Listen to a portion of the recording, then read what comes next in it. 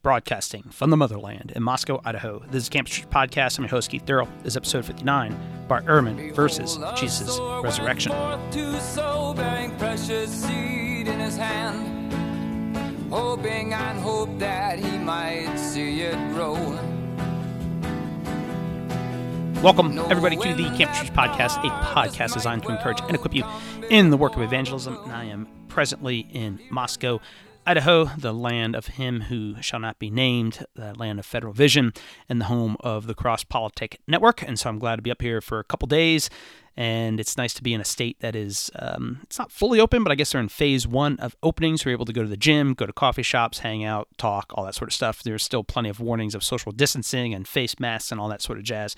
But it's nice to be in an area that is relatively free compared to, say, Southern California, where I was prior, and you looked upon as a Saudi woman, sans burqa, in public if you are not wearing a face mask in public there. So that's it's kind of nice to be in a place where you are relatively free. And also being up here, be able to fellowship with some people. On Sunday, we got to go to church, participate in the Lord's Supper, and it was pretty refreshing to be back in fellowship with people and to participate in the Lord's Supper, hear the preaching of the Word, go through the confession of sin, go through the creeds, all that sort of jazz, all fun and good stuff. And so I'm glad to be back. And today we're going to be discussing Bart Ehrman's, the second part of Bart Ehrman's critique of the resurrection. And I'm not going to lay out the historical argument for Christ's resurrection. I'm mainly, I guess, offering a critique of Ehrman's perspective, because if Bart Ehrman is the best that the unbeliever has to offer in critiquing the historical data on the resurrection of Jesus, honestly, I guess you can just say, well, you're a Christian, and that's basically Bart Ehrman's argument is you're a biased Christian.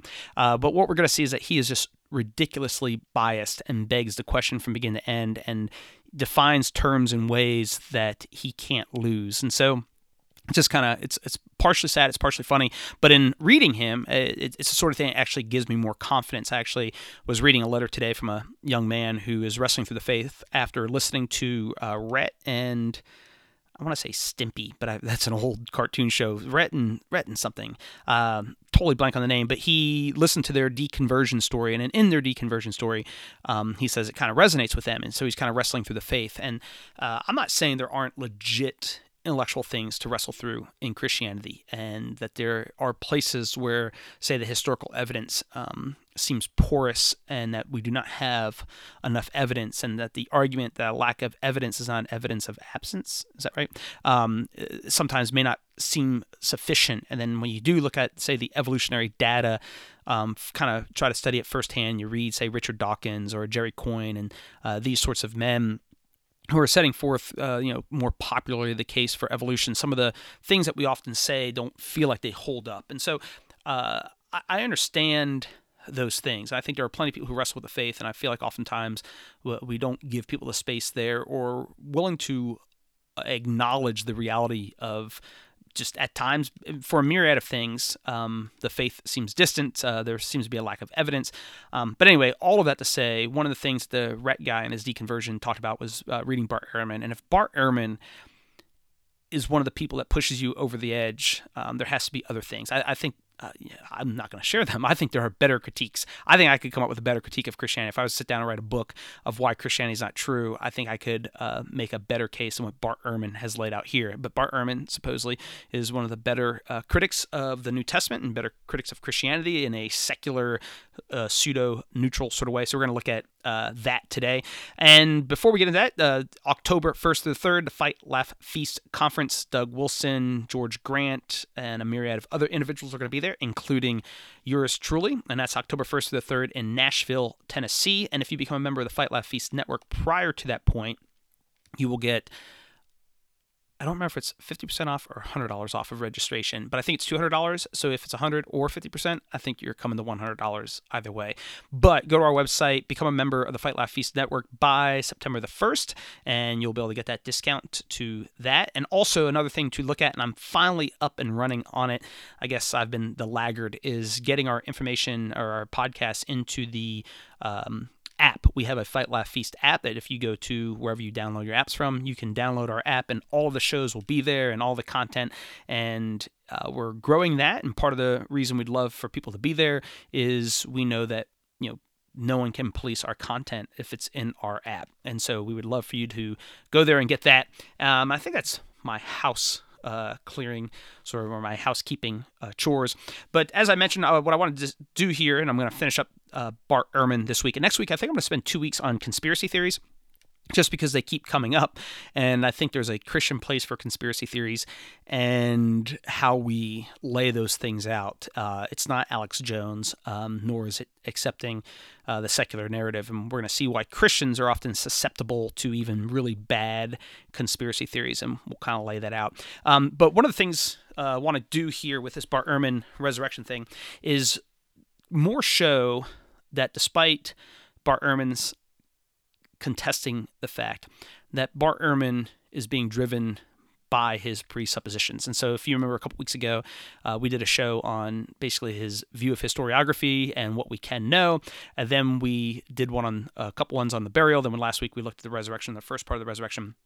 But I want to revisit some of the aspects of his presuppositions. And the first thing, just kind of look at here real briefly, he has a comment regarding objectivity. And one of the things he complains that it's the evangelical and the Christian apologists that's always concerned with objectivity. And then he makes this comment. He says, university intellectuals almost never speak of objectivity, in quotes, anymore, unless they happen to live on the margins of intellectual life. And there's a grain of truth to that. And even if you're a presuppositionalist, if you are a Christian, you admit that you have biases and stuff like that. And so in and of itself, I don't know too many people nowadays that would treat history, that would treat science in quote-unquote objectivity. But that's a little bit different than trying to come at something objectively and understanding that there is, in some sense, an objective truth. And I think much of what even Bart Ehrman's seeking to lay out here is admitting, yes, I have my biases, but we can still kind of examine the data and have that adjust our biases and come to conclusions. And so in of itself, that's not that great. But one of the things he ends up laying out here is he says this: whether Jesus is still alive today because of his resurrection, or indeed whether any such great miracle have happened in the past, cannot be, quote unquote, known by means of historical study, but only on the basis of faith. This is not because historians are required to adopt, quote unquote, unbelieving presuppositions or, quote, secular assumptions hostile to religion, unquote. It is purely the result of the nature of historical inquiry itself. But why is that the nature of historical inquiry itself? Why can't historical inquiry include revelation from God? Why can't historical inquiry include God's causality in history? And if you're a Christian, the answer is pretty straightforward. There can be reasons to believe of God's causality in history and his actions in history and his providence. And so this is kind of a methodological naturalism, just kind of begging the question. And then going a step further, he says this: the supernatural explanation regarding the resurrection of Jesus Christ, on the other hand, cannot be appealed to as a historical response because, one, historians have no access to the supernatural realm. Why not? Why can't the supernatural realm reveal itself to us? And he later ends up making the comment that, you have to go based on what a majority of the population believes, and so we can look at that in a second. But the idea that to say that historians have no access to the supernatural realm, again, begs a methodological naturalism, and he has not established that. Then secondly, goes on to say, it requires a set of theological beliefs that are not generally held by all historians doing this kind of investigation. Well, an appeal to the majority doesn't set the truth of any particular issue. So the idea that a majority of Americans or a majority of historians right now don't believe in God, well, what about 150 years ago? Was it completely acceptable? Because that was what the majority of historians say 150 years ago or 400 years ago, or say at the time of Jesus, held that therefore it was a valid inquiry and a means of knowing history 200 years ago, 500 years ago, 1,000 years ago. But with the rise of the Enlightenment, that's suddenly been ruled out. And so I think Bart Ehrman is showing his presuppositions despite contending that they don't really come to the fore in these discussions. I think it's pretty plain that the presuppositions are driving how he's arriving there. And one of the important things, and even Ehrman lays this out, and if you want a further development of these ideas, N.T. Wright's book, The Resurrection of the Son of God, is just flat out phenomenal. It's probably one of the best, probably one of my favorite books I've ever read. And just begin to end, it's gold. And even when he argues for the historicity of Christ's resurrection from the bare events, or from the he would say fact of the empty tomb and the fact of appearances, N.T. Wright concludes that the empty tomb and the resurrection are not only sufficient but also necessary conditions for the rise of early Christianity. And in many ways, I feel like this book by Bart Ehrman especially when he's dealing with the resurrection, it's almost like he read N.T. Wright and is now doing an apologetic against it. And so this idea that the Christians are the ones doing apologetics and not the agnostic believer, or not the agnostic historian, I think wants to privilege his position and put us in a position of kind of an asymmetrical burden of proof, that the theist has the burden of proof on his understanding of history, but not the naturalist. And so the assumption is a methodological naturalism until someone comes along and shows otherwise. So anyway, that's kind of what he's getting at. But one of the good things about Bart Ehrman is he flat out will say things like, when Paul speaks of the resurrection of Jesus constantly throughout the 7 letters that scholars agree he actually wrote, so there's 7 letters that even Bart Ehrman say, yep, this is 100% Pauline authorship. He says, the resurrection for Paul is not a spiritual matter unrelated to the body. It is precisely that the body that will be raised immortal on the last day. The Christians in Corinth, therefore, are not experiencing in the here and now the glories of the resurrected life. That is yet to come when their bodies will be raised. He goes on to say, what is certain, and these are just kind of quotes about the resurrection, give you a little idea of when the first century was speaking of a resurrection, even Bart Ehrman is admitting it's physical and bodily. He goes on to say, what is certain is that the earliest followers of Jesus believed that Jesus had come back to life in the body, and that this was a body that had real bodily characteristics. It could be seen and touched, and it had a voice, and it could be heard. And so the important thing to this is Bart Ehrman is laying out, here's the definition of resurrection as Paul was using it, as the early apostles were using it. And then he wants to ask a question, and it's the question we should all be asking, why did they come to believe this? So I don't care if you're an atheist, an agnostic, Hindu, Muslim, whatever you are, if you're just looking at history, even if you're thinking about 9/11, whether you're a truther or not a truther or whatever, you have to still ask what caused the knocking down of the planes. And the simple explanation would just be, planes ran into it. And in a brute fact sort of way, there's almost a certain level we can all agree with it. But why did those planes crash in the building? Was it pilot error? Was it intentional by Islamic terrorists? Was it intentional by the U.S. government? What was the reason for those buildings being knocked down? So no matter what your view is of history, everybody has to explain, just as, if a Christian's going to engage a Hindu, we have to explain here's to an extent how Hinduism gave rise. Here's how Islam gave rise. And so we have to explain those things. And so the atheist, agnostic, the Muslim, the Christian, we all have to explain the origins of Christianity. And so Bart Ehrman ends up asking that question, why did they come to think that at the very beginning of the Christian tradition that Jesus had been risen from the dead? What made them believe that Jesus had been bodily raised from the dead? Something did. And I think we know what it was. Some of Jesus' followers had visions of him after he had been crucified. So Bart Ehrman's admitting, these people had visions of Jesus after his resurrection or after he had been crucified. That's why I read his definitions of resurrection. What does Bart Ehrman mean, or what does he believe the apostles mean when they mean resurrection? It's all physical, it's all bodily. And then he goes on to give this one thing. He says, some of Jesus' followers believe that he had been raised from the dead. And he says, there could be no doubt historically that some of Jesus' followers came to believe that he was raised from the dead. No doubt whatsoever. So with 100% absolute, historical certainty, as we understand historical certainty, it's not like a logical deduction or in the same level as, say, a scientific experiment that we can duplicate tomorrow. But as far as historically speaking, there's no doubt whatsoever. This is how Christianity started. If no one had thought that Jesus had been raised, he would have been lost in the midst of Jewish antiquity and would be known today only as another failed Jewish prophet. But Jesus' followers, or at least some of them, came to believe that God had done a great miracle and restored Jesus to life. This was not a mere resuscitation, a kind of near-death experience. For Jesus' disciples, Jesus was raised into an immortal body and exalted to heaven, where he currently lives and reigns with God Almighty. And then he goes up, what caused this? And here's the thing where Bart Ehrman, it's frustrating because you just kind of seem like he kind of, in one breath, sells the farm, but act like he's holding it down, and he's simply not. And the short answer for what Bart Ehrman believes, what gave rise to early Christianity, was that they had visions. And so he thinks there's little doubt that these people had visions. But when you ask him, Bart, what's your definition of a vision? See if in any way, shape, or form this fits your definition of what a vision is. He goes on this. He says, before we proceed, it is important to be clear about the terminology I'm using. When I say that some of the disciples almost certainly had quote-unquote visions of Jesus after his death, what do I mean? I am not using the term vision in any particular technical sense. By, quote, vision, I simply mean something that is, quote, seen, unquote, whether it is really there or not. In other words, I am not taking a stand on the question of whether there was some kind of external reality behind what the disciples saw. Scholars who study vision speak of those that are veridical, meaning that a person sees something that is really there, and of those that are non-veridical, meaning that what a person sees is not really there. Sometimes you see a shadowy figure in your bedroom at night because someone is really there. Other times you're just seeing things. And so think of his definition of vision here. And so he covers both the reality of a physical presence and the non-reality of a physical presence. And so by the way he's defining the term vision, he can almost sell the farm and say, nope, there's 100%. There was a real physical person there that they had hung out with. I'm just going to call it a vision, because what he wants to get at, going back to his presuppositions, is we can't speak of a supernatural causality in history that would have raised Jesus from the dead.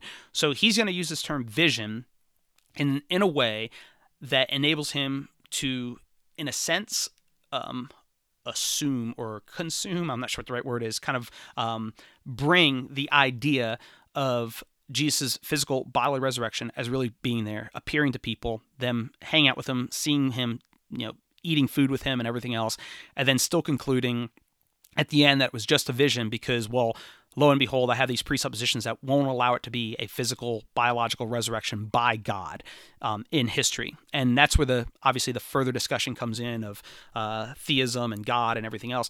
But the important thing is this, is if you just sit down and you're reading this scholarly work, and I feel like if I was, I guess it's a popular level book, but if I'm handing this in to Bart Ehrman's class and I'm discussing resurrection, and I give a very clear definition that the apostles would have had, and the apostles would have understood what a vision was in their context and what a resurrection was, and they were very clear they believed it was a resurrection. So why were they using the term resurrection? And Bart never actually touches on that. He just comes up with these ideas, people hallucinate, and people can have these visions all the time. But if you study what he says there and you try to find primary sources backing his ideas of hallucinations, like no one that I'm aware of, and I don't know of any studies that would show that there are mass hallucinations. There might be mass illusions, or there might be mass delusions, but no mass hallucination, which takes place in the mind of man. And so there is no external element to that. So when you are in your room and you're quote unquote having visions, whether it's really a body in the room or there's not a body in the room, and if you say have a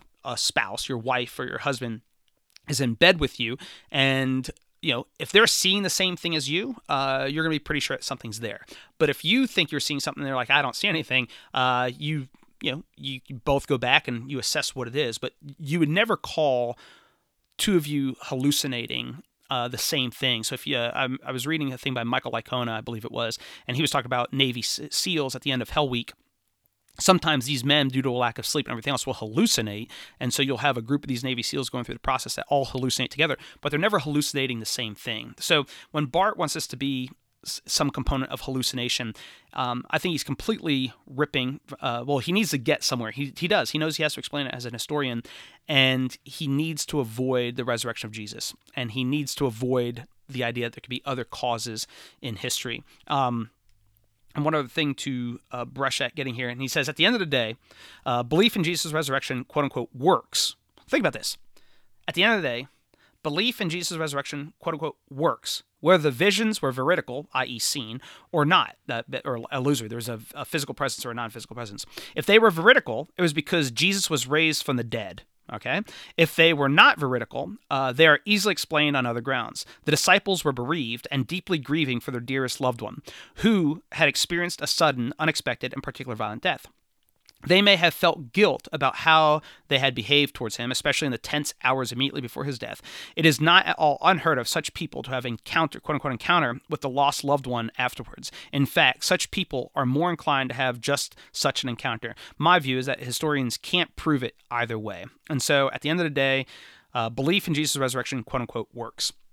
And then he goes on to basically want to take it back by saying we don't, whether it's veridical or non-veridical, the historian can't say. And so that, I would say, is much more him operating from his philosophy and his presuppositions, and they are his secular, non-believing presuppositions despite his contention earlier.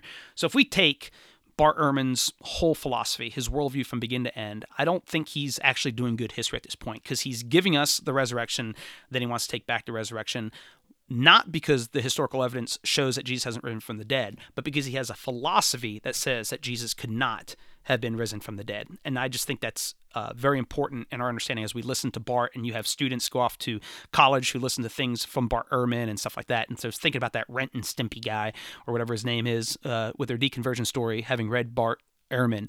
And you read this stuff, and if that's persuaded him, it's not because he was really seeking truth and critically analyzing the works of this man. So we're done with that. Like I said, we're going to get into conspiracy theories the next 2 weeks. It's not straight up evangelistic oriented, but conspiracy theories are the rage right now, and I think there's a biblical reason to believe some of them and a biblical reason to reject some of them, and we're going to look at that probably over the next 2 weeks. So thanks for listening to this episode of the Campus Preacher podcast. If you have any questions, comments, demands, rebukes, exhortations, feel free to reach me, Keith at campuspreacher.com. You can find me on the Twitter, Campus Evangel, Facebook, Keith Durrell, and on the Instagram, Campus Preacher is where you can find me, and check us out on the Fight, Laugh, Feast Network. Thank you. Hoping and hope that he might see it grow, knowing that the harvest might well come before the bloom. He runs on his way, there's no time to be going slow.